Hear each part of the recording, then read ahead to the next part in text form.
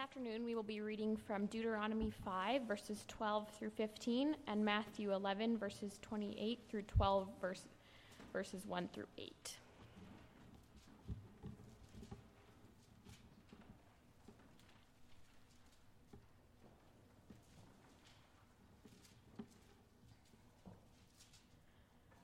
Observe the Sabbath day by keeping it holy, as the Lord your God has commanded you. 6 days you shall labor and do all your work, but the seventh day is a Sabbath to the Lord your God. On it you shall not do any work, neither you, nor your son or daughter, nor your manservant or maidservant, nor your ox, your donkey, or any of your animals, nor the alien within your gates, so that your manservant and maidservant may rest as you do. Remember that you were slaves in Egypt, and that the Lord your God brought you out of there with a mighty hand and an outstretched arm. Therefore, the Lord your God has commanded you to observe the Sabbath. And then from Matthew.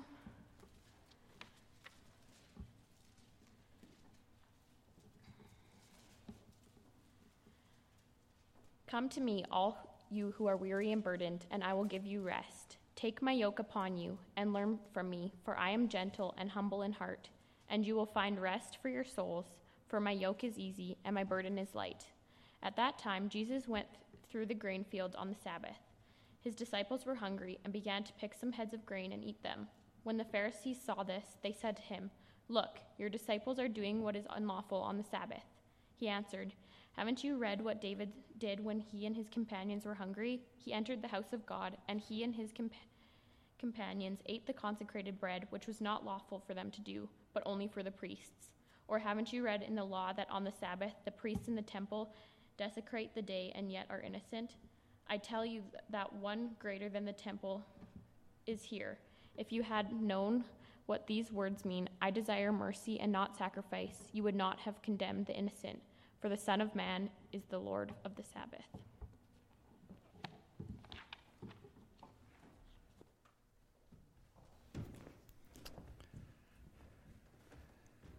Great, thank you.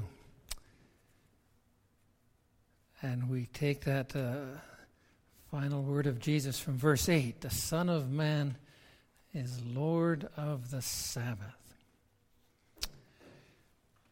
People of God, we are looking this afternoon at that whole sense of rest, Sabbath rest, the Sunday, Sabbath rest. And we see again how in the confession and also the biblical record that there is a positive side. There is permission to do something good, even as there's a warning against doing what's not good. And so those come together, and the emphasis is most often on, warning against doing what's not good, but then just to be reminded, encouraged to do what is good is the confessional sense and the Reformed sense of looking at the commands. And so this afternoon too, permission to rest. If you take that in the context of our lives today, very, very hectic, very driven, there is a sense in our culture of more busier, very stressful. Stress in our society is referred over and over as an underlying cause of disease and mental depression, and because the pressure is there. It's always there. You cannot rest. You have to keep going. And so all of the high-tech things that drive us, they just keep us running, trying to do more, trying to keep up or get ahead just a little bit. So you're working at your work, and then you're working at your home, and then you're working into the evening, and then you're working on the weekends. And that checking of things and emails and tweets and texts and websites so that we can keep all the aspects of our life, work and social and news and everything, it becomes a very hectic kind of thing. And so you see people with all their gadgets, and they are quite hairy. They have everything, and it never ends. It's always just pressing in on you, pressing down on you. Part of that more and more drivenness is a lack, less and less trust in God. Because, we better keep on top of this, because if we don't, then what? And so through it all, there's a seeking a sense of security and a place where we might feel at peace, knowing we are on top of everything, but we're never quite there. There's always, what about? And so living that way, driven that way, sometimes I find it too. You're preparing in ministry for the Sunday, and then you prepare the various details, and you prepare the message, and you make sure everybody knows, and you make sure everything's in order, and then you're still wondering, did Diana get the message? Is she actually going to walk up here or not? And so, you wonder, is everything in order or isn't it? Maybe I should check again. Maybe I should just... And then it starts again. And so that constant sense of, uncertainty. The basic hindrance to finding rest is our uncertainty in our lives. Is everything okay? Will everything be okay? And so the option of trusting God initially seems like a fairly poor option. Maybe so generally, of course, we trust in God, but I better just make sure everything's in order. And even when God says in His Word to rest, I give you permission to rest, is really permission. You can trust in me. I'm here. It will be okay.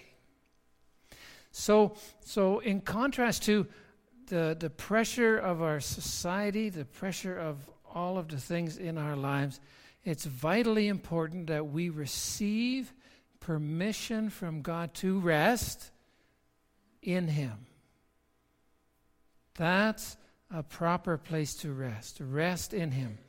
That we trust God with our lives, our family, our work, so that when we have done what we can, when we do what we are called to do, when we are able to do the things that we are able to do, then we can entrust the rest, and it's nice, the same word.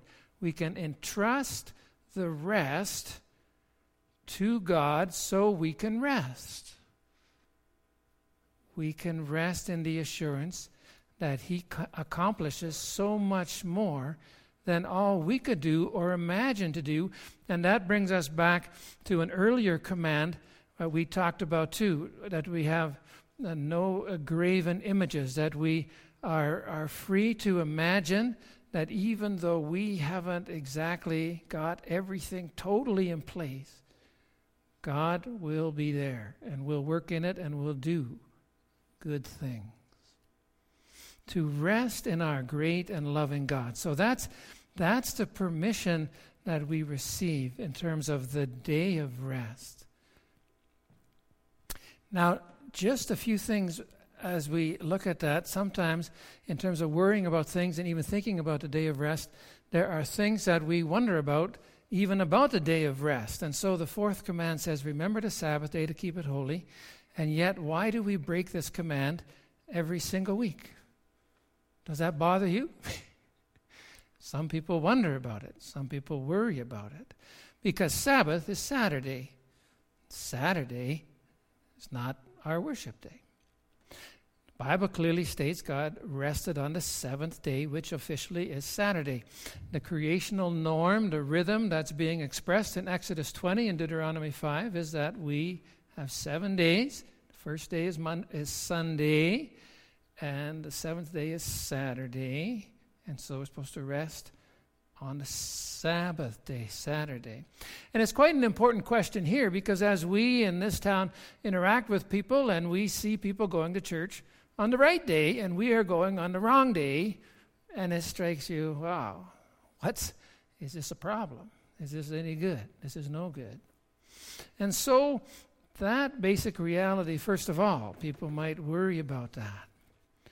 Why do we worship on the Sunday? And the answer is that we base our faith in Jesus, in his resurrection. And his resurrection took place on the first day of the week. Remember, he died on the Friday, and then the Saturday, the Sabbath day, the women didn't go to the tomb because it was the Sabbath day, no work. And then on the first day of the week, Easter morning, Sunday morning, they went, and there they saw the risen Lord. And so the New Testament believers began to come together in worship on the first day of the week, the Sunday, focusing on what we also read here in Deuteronomy 5, when Deuteronomy 5 says, remember the Sabbath day, for God delivered you from Egypt on that day. Remember his deliverance. So we would say our deliverance is in Jesus through his death and resurrection. So we are remembering on this day, the day of his resurrection, God's goodness to us, God's grace to us. So our taking this day is a taking fully the deliverance from slavery to sin by Jesus' death and resurrection. And so we worship on the first day of the week, as do most Christians. We make it our special day of rest in the hope of salvation in Jesus. Now, I want you to realize that this change was not easily settled. It wasn't like right away. There was quite a bit of debate, and in fact, almost 400 years in the early church, there was discussion. Which day? This day, that day. And it wasn't until Emperor Constantine declared Sunday the official day of Christian worship throughout the Holy Roman Empire at that time, under his reign, that the day officially, as the official day of worship, was recognized fully. So what do we say to our Seventh-day Adventist friends? They also have their hope in the saving work of Jesus. And so we would say to them, they are open, welcome to worship on the Sabbath. And the sense of Jesus' words here in Matthew 12 and elsewhere too, but here too, he moves the sense of the day is not sacrifice, is not tradition, it's not, but it's seeing the mercy of the Lord, and the Son of Man is Lord of the Sabbath, so that if you set a day to worship him, truly worship the Lord, doesn't in the end actually matter what day. So if it's a Saturday and you're worshiping the Lord, wonderful. If it's a Sunday and you're worshiping the risen Lord, wonderful. So that sense of coming together, though there is a bit of disagreement about exactly the day, there is no disagreement in terms of where our hope lies. And so we worship on the Sunday. A second thing people can run stuck in and really worry about on the Sunday and really get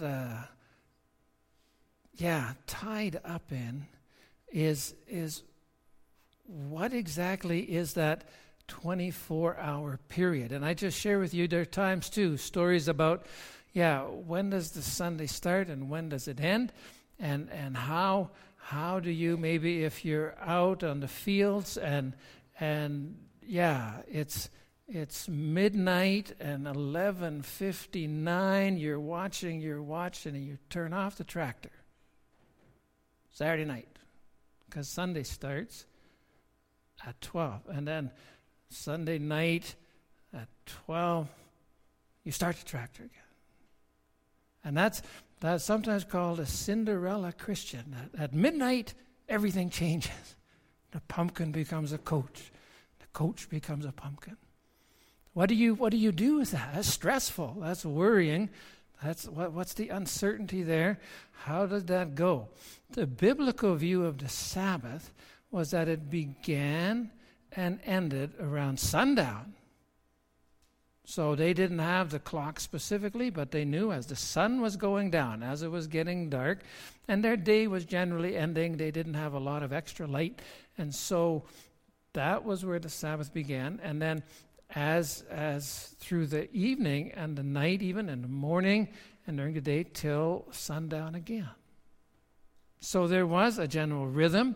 It wasn't as absolute and as the time changed, but there was a sense of that you would begin even the evening before, which is a very nice idea, to rest and relax, maybe read your Bible on a Saturday evening, to prepare your heart to come in thankfulness before God, to consider maybe a prayer request, to think of people you might want to talk to and encourage, someone you might want to invite over for coffee, to make some preparation, that the day of the Lord, the Sunday, the worship day, kind of begins the evening before, and then it goes through the day, and then the evening of the day again, you do start to think about, the week is starting. What do I have to do tomorrow? And so on the evening of the Sunday again, you are moving into the rest of the week. So there is less of a sense of, the parameters, the kind of minute by minute, second by second. There's a flow of life. You move into a day where you worship and God is the center, and then you move out again into the rest of the week living for God. And so it's not a legal day. It's not a legalistic day. It's a holistic day. It's part of your whole life. It's part of bringing your whole life under the lordship of Christ and going forward every day worshiping Him. There are also the Sunday dilemmas. Here the Old Testament Pharisees, they confront Jesus with that you're not allowed to pick the grain. They'd made many very specific rules, what you couldn't do. Also traveling, you could only travel so far, and every little detail was regulated. Here again, Jesus is bringing that into a fuller understanding. What can and can't you do? Back in the day too, to ride a bicycle on Sunday was not allowed, was work. Now you would more or less say, hey, if we went as a ride, family or somebody take a ride, very relaxing, very much honoring God, we could do something like that. We do run into things in terms of sports that do tend to take the focus of the day away. And so there's a struggle, definitely. And we want to continue to make God's day truly focused on Him. But can you watch hockey on Sunday? I don't know. Can you play a little hockey on the street with friends on Sunday? Well, probably. If you have a rink in your backyard, can you go and play on your rink in your backyard on Sunday? Some friends. And so as you work with it, you work with it in the sense of honoring God, of making it something that's not distracting, that's refreshing, that's restful, that's encouraging. But those sense of the Pharisees and watching and demanding and moving away from what a gift a day is into making it just a very self-dependent, stressful, difficult day. So the key is to embrace God's will for the day of rest, to understand where Sabbath comes from and what its purpose is, and to celebrate it with joy and thankfulness. So, just recognizing how the day began, the day of rest begins with God.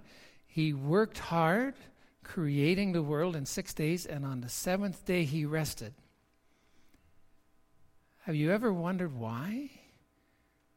Why did he rest? Was he tired? Was he just totally exhausted? Well, he's Almighty God.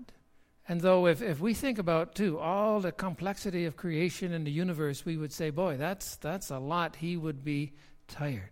But the Bible tells us often God never grows weary. Isaiah 40, verse 28. He never slumbers or sleeps. He never dozes off. The rest he takes is to survey his handiwork with a deep sense of divine satisfaction. And that comes out of the creation days where God stops after every day and says it's good. He looks at it and he says it's good. It's very good. And Genesis 1:31 is the final statement. And there's the sense that we also need to see that and rest in the goodness of God.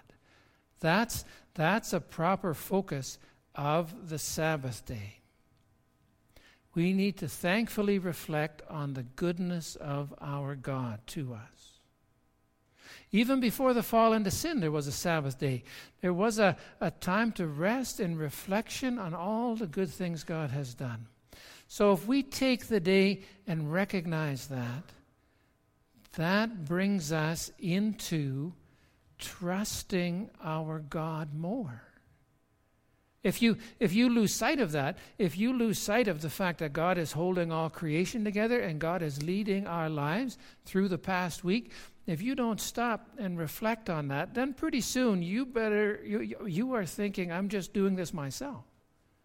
And so you are losing the blessing of living in harmony with God.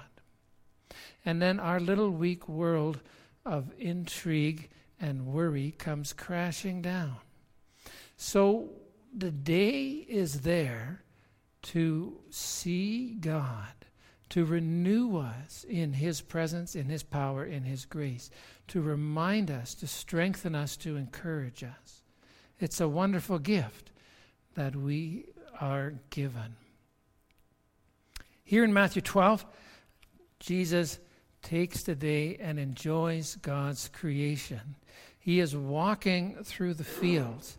He is eating some of the grain. He is giving thanks when his heart is somewhat heavy in terms of his ministry, in terms of some of the struggles that are there. He is refreshed and encouraged. That sense of the Sabbath is what he is doing. The next verses 9 and following, we didn't read on, but he continues to heal. He heals a man with a shriveled hand, and he is confronted again. Oh, that's not allowed. But there again, to experience, to share, to do, to participate in the goodness of the Lord, centering on God's grace to us and others. There's a beautiful center for the Sabbath. So we are reminded again in our busy lives to rest in our God. We are reminded to let Him carry us. I was at the Shaw Center, and then there were some kids were having fun, and they have the long escalators, and they were trying to run up the down escalator, and they were working hard, boy. They were going. And I thought they could do it even. I thought even to try. I figured I could do that. You get right up there. Right? But you can't, actually. It just is exhausting. You are running, and it keeps coming down, and you are not getting anywhere. All your running. That reminded me of our hectic running, and we're not getting anywhere. And if you just get off that escalator and get on the right escalator, get on the truth of God who carries you, takes you. Just stand solid in Him, and He will carry you up and along in his goodness and grace. That's what we are invited to take the day of rest, to trust in God with our lives, to make Sunday a special day of God's grace. God gives us permission to slow down, to turn off the phone, to stop thinking about all the work we need to do, to actually rest in him, to read a bit from the Bible, to read a devotional, to spend time with people, to be in his presence in church, permission to rest in him. What a gift, trusting in our God. Let's pray together. Heavenly Father, we thank you for your grace to us again, in your kindness, coming to us with all our worries, with all our stresses, with all the uncertainties that keep us awake even at night sometimes so we cannot rest.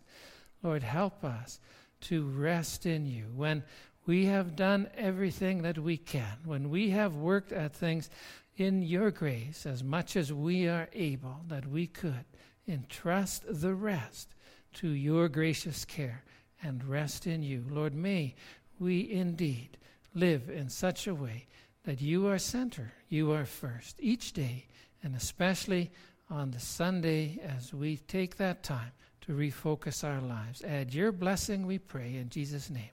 Amen.